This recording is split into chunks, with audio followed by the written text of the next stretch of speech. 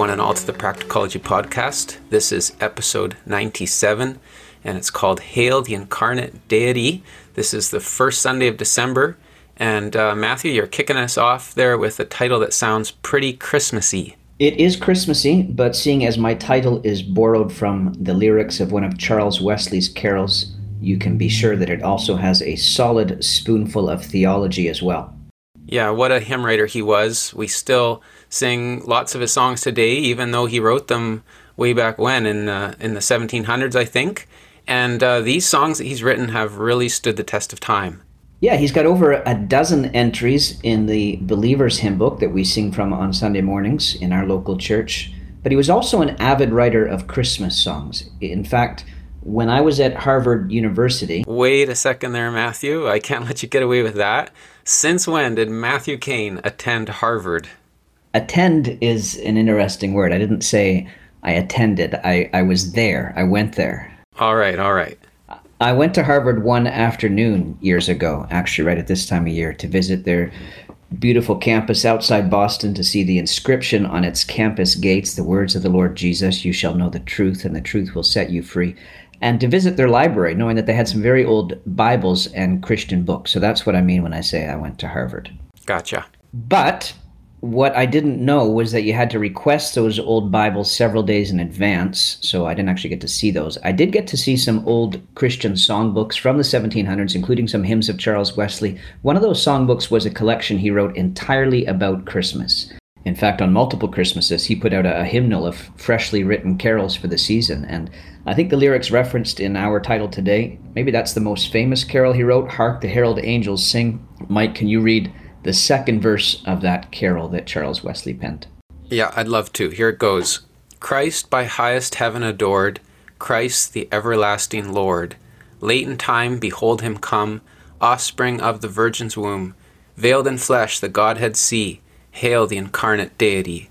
Pleased as man with men to appear, Jesus our Emmanuel here. Hark the herald angels sing, glory to the newborn King. Wow, Matthew, as I just read that now, I mean, normally we sing these words, but just reading it instead, I'm amazed at those lyrics. They are so profound. There's so much spiritual truth there, and they are put together so beautifully. Yeah, it's awesome, isn't it? Yeah, and you've indicated that you're keen in on that one phrase. I mean, just these three words are absolutely loaded, worthy of an entire podcast for sure. The three words are the incarnate deity. Right. Deity refers to Jesus' divine status, that is, he possesses the nature of God. So we're thinking today about the infleshing of God, because that's what incarnate means. Carne, in the word carnate, carne is the Latin word for flesh.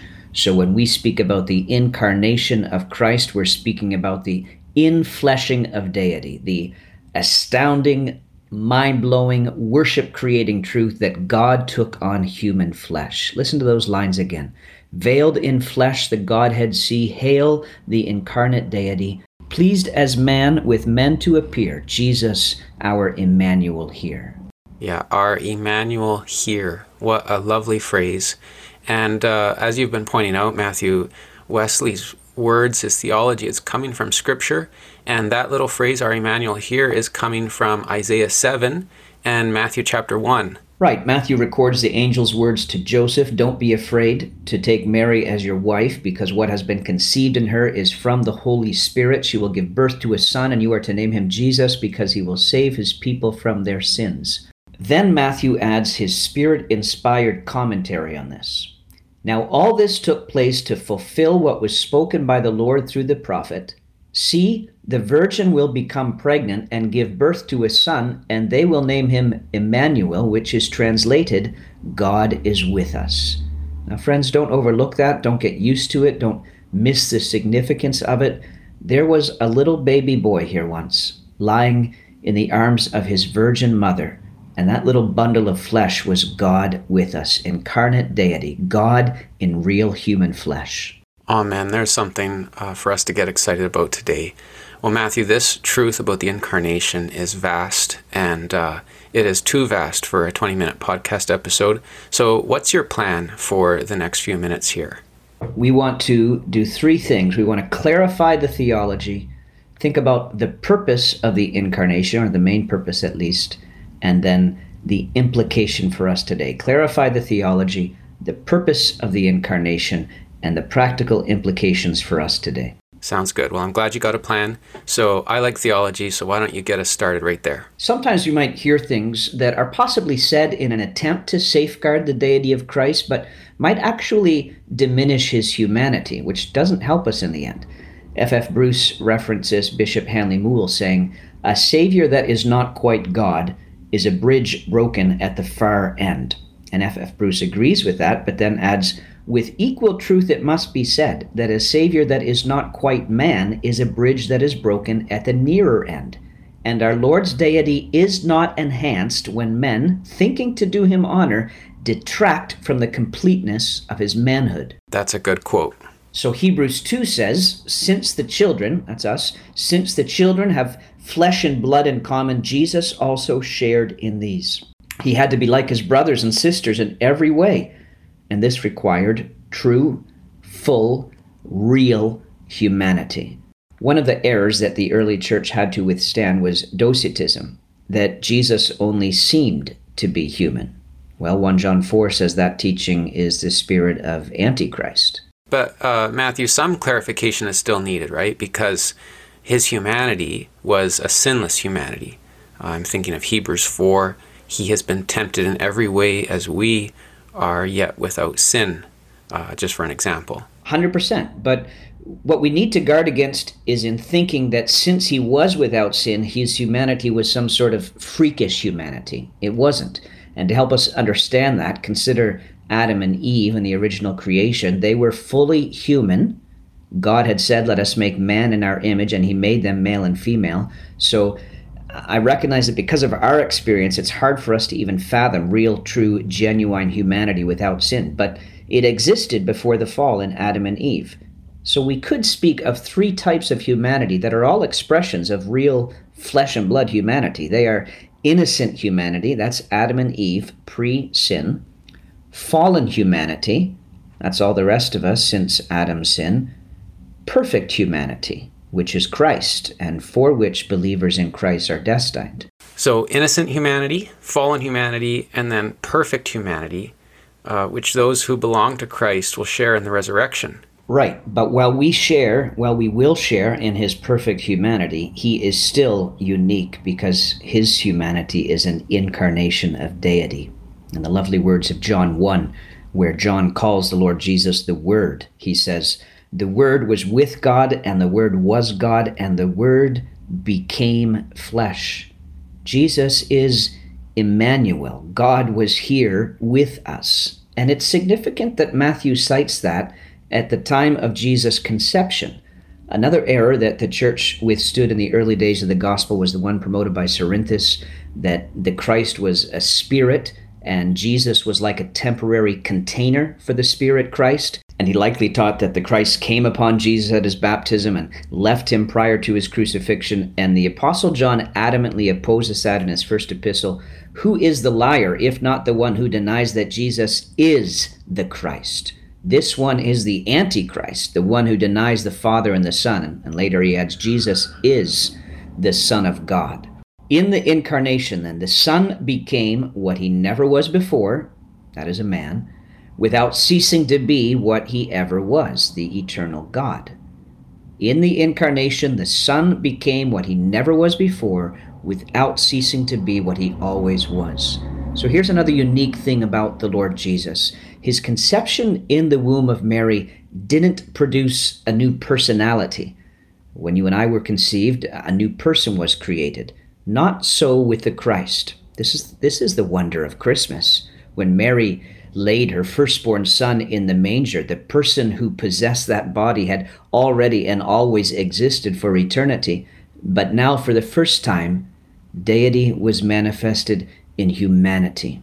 So we can sing with Charles Wesley, "Hail the incarnate deity." When I say for the first time, I know there were Christophanies in the Old Testament, the angel of the Lord appearing as a man, for example. But those weren't incarnations. Those were temporary appearances as a man, but in his conception in the womb of the Virgin, He was taking on flesh as part of his being. In his revelation to the world, he became a man. Well, I'm appreciating this clarification, Matthew, and maybe I could offer a further clarification, and that is that what's happening here is different from ancient Greek mythology, for example. The incarnation isn't some kind of metamorphosis where God morphs into a man, but he was, as you said, becoming what he never was before without ceasing to be what he eternally was, the eternal God. Right, that's an important clarification. Thank you. And this means that in the Lord Jesus, what we're saying, there are two distinct natures united in one person. He's not half God and half man. There is not a divine Jesus plus a human Jesus. There is Jesus who is both God and man. And this isn't like mixing two elements to create a new substance like you do when you combine two hydrogen atoms and one oxygen atom to get water. Jesus is not some sort of freakish humanity. His humanity is genuine humanity, but the person who possesses that humanity is also God. Well, I think that's solid theology, Matthew, and I like that what we're doing today is showing there is a rich theology to the Christmas story. And that's exactly what Charles Wesley wrote so poetically in his Christmas carol. So when we sing these true Christmas carols, let's remember to think about what we're singing, and let's remember to worship. Go ahead and sing about chestnuts roasting on the open fire and Jack Frost nipping at your nose. But when you sing, "Hark the Herald Angels Sing," take time to wonder and worship in those lyrics to hail the incarnate deity. And let's rejoice in the grace of the gospel in that story, because Charles Wesley's carol also teaches us the Christmas story is that Christ was born for a purpose. He was born to raise the sons of earth, born to give them second birth. And so, Matthew, I'm just leading into your second point here, which is the purpose of the incarnation. Thank you. The Son of God became a man so that men and women could become sons of God. But our new birth as children of God required more than just a baby in a manger. Our new life was contingent upon a man dying our death for us. And only the man who is God could do that. God is spirit and thus cannot die. The scriptures actually never say God died, but they are crystal clear that the man who is God died and that he died for us. We had sinned, and the consequence of sin is death. And the just punishment for sins committed against the eternal God, as all sin is what Scripture calls the second death, the lake of fire, forever separated from God in an everlasting judgment against sin. But what if there was a way for that penalty to be justly paid for us? We obviously can't pay it ourselves. We would simply be hopelessly condemned. But what if there was a mediator who could satisfy God and represent us? Only a real man could properly represent man, but only God could satisfy God. And the incarnation, the infleshing of God is the answer. As 1 Timothy 2 says, there is one God and one mediator between God and humanity, the man Christ Jesus, who gave himself as a ransom for all. Amen. I love the gospel and what this teaches us about Christmas that so many people overlook. Maybe they're looking at the little nativity scene, and what so many overlook is that the baby boy was born to die. He didn't just come to lie in a manger, but to hang on a cross. Right. But in between the manger and the cross, there were many other things that took place. There were other purposes in the incarnation, but let me fold one of them into one of the practical implications of the incarnation for us today. So firstly, we have a Savior and a God who understands us at the deepest level. He is one of us. This is Hebrews 2 again. He had to be like his brothers and sisters in every way so that he could become a merciful and faithful high priest. For since he himself has suffered when he was tempted, he's able to help those who are tempted. Our Savior worked with his hands as a carpenter to make a living for his family. He relates to that. Real tears fell down his cheeks at times, in genuine expressions of sorrow and emotional pain. He was extremely physically tired at times. He experienced unjust criticism, and he felt it keenly. He He experienced heartache. In other words, what I'm trying to say, friends, is that the incarnation means our Lord Jesus knows how we feel. This is the truth of the Hebrews 4 passage you referenced earlier, Mike. He sympathizes with us in our weaknesses because he was tempted in every way as we are, yet without sin. No sinful impulse within him, yet the pressures and temptations brought about by the external circumstances of life, those were real to him. So the Lord genuinely walks with you in the trials of life because he's walked them before you. His sympathy isn't condescending, it's not put on, but it is the sympathy of incarnate deity who not only understands how you feel, but can pour out mercy and grace to sustain you. Mm-hmm. Yeah, this is so precious and needful. And I think it leads to a second implication of the incarnation, Matthew, and that is that we have hope. Our destiny, as you said earlier, is to be like Christ, which means that we're not stuck in a perpetual cycle of suffering. We're not working our hardest to try and qualify for a better existence in the next go-around like is taught in the doctrine of reincarnation. But we anticipate a resurrection in an age where we will know no pain or sorrow. Sure, and that's also Hebrews, actually. Hebrews 6, we have this hope as an anchor for the soul, firm and secure. It entered the inner sanctuary behind the curtain. Jesus has entered there on our behalf as a forerunner. To your point, if he's the forerunner, then there's others to follow, right? Yeah, and that's us. We're the ones who get to follow. We're going to be where he is, beyond the realm of suffering, and then he's bringing us with him in his kingdom. Amen. And Mike, I have come to learn in a couple of different ways how practical hope really is. So I'm glad you've raised it. Where there is no hope, there's no motivation to live with purpose. And I know for some, this very time of year actually can put a dent in your hope. And Mike and I want to try and pop out that dent to restore your hope by pointing you to a living Savior who is beyond the veil of suffering and disappointment, and yet is also with us. Yeah, and can I just remind you, listeners, Peter says, we have a living hope through the resurrection of Jesus Christ from the dead. Jesus has taken real humanity into the glory, and he's going to unite us to himself. The grave is not the end. Suffering is not all there is. The resurrection of incarnate deity provides hope for a glorified humanity for ourselves as well. Very good. Okay, thank you. Let me touch on one more implication for us today, and I'm thinking now of Philippians 2, a classic passage to refer to for the incarnation. But Paul didn't write that paragraph merely to give us some Christology for our systematic theology. He wrote that to teach us humility. When we think about the incarnation, we should learn the lesson of humility. Philippians 2 says, adopt the same attitude as that of Christ Jesus, who, existing in the form of God, did not consider equality with God as something to be exploited.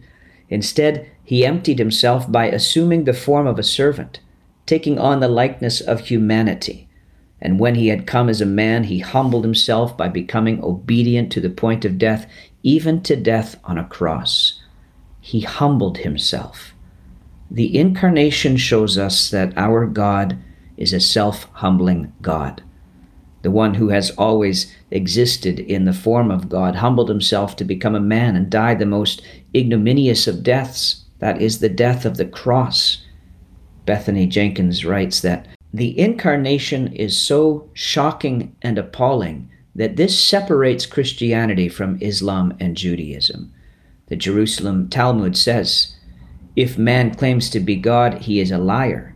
The Quran says, Allah begets not and was not begotten. So Jews and Muslims understand, she says, how ludicrous it is to think that a holy God would humiliate himself by becoming human. And later she adds, our holy God did become incarnate. People spit upon him and lived. It's amazing. He humbled himself. But remember that this paragraph was written to teach Christians how to be united, and he is saying the pathway to unity is through the humility of Christ. Remember how that paragraph began in Philippians 2. Have the same mind, adopt the same attitude as that of Christ Jesus. In other words, be humble towards one another. Yeah, and just a couple verses earlier, verse 3, Paul says, do nothing out of selfish ambition or conceit, but in humility consider others as more important than yourselves. And that's what Christ did in the incarnation, isn't it? He didn't exploit his equality with God for selfish goals. He took the low place so that he could exalt others. Amen. So at Christmas, friends, and hey, apart from Christmas, let's think about the humble self-giving of Christ in the incarnation and apply it to our interactions with others. Remember that our Lord both demonstrated and he taught that it is more blessed to give than to receive. All right, well, we'll end on that timely word. Thank you, Matthew, for reminding us of these beautiful truths. And thank you, listeners, for joining us once again. We'll look forward to seeing you again next week. May the Lord bless you all.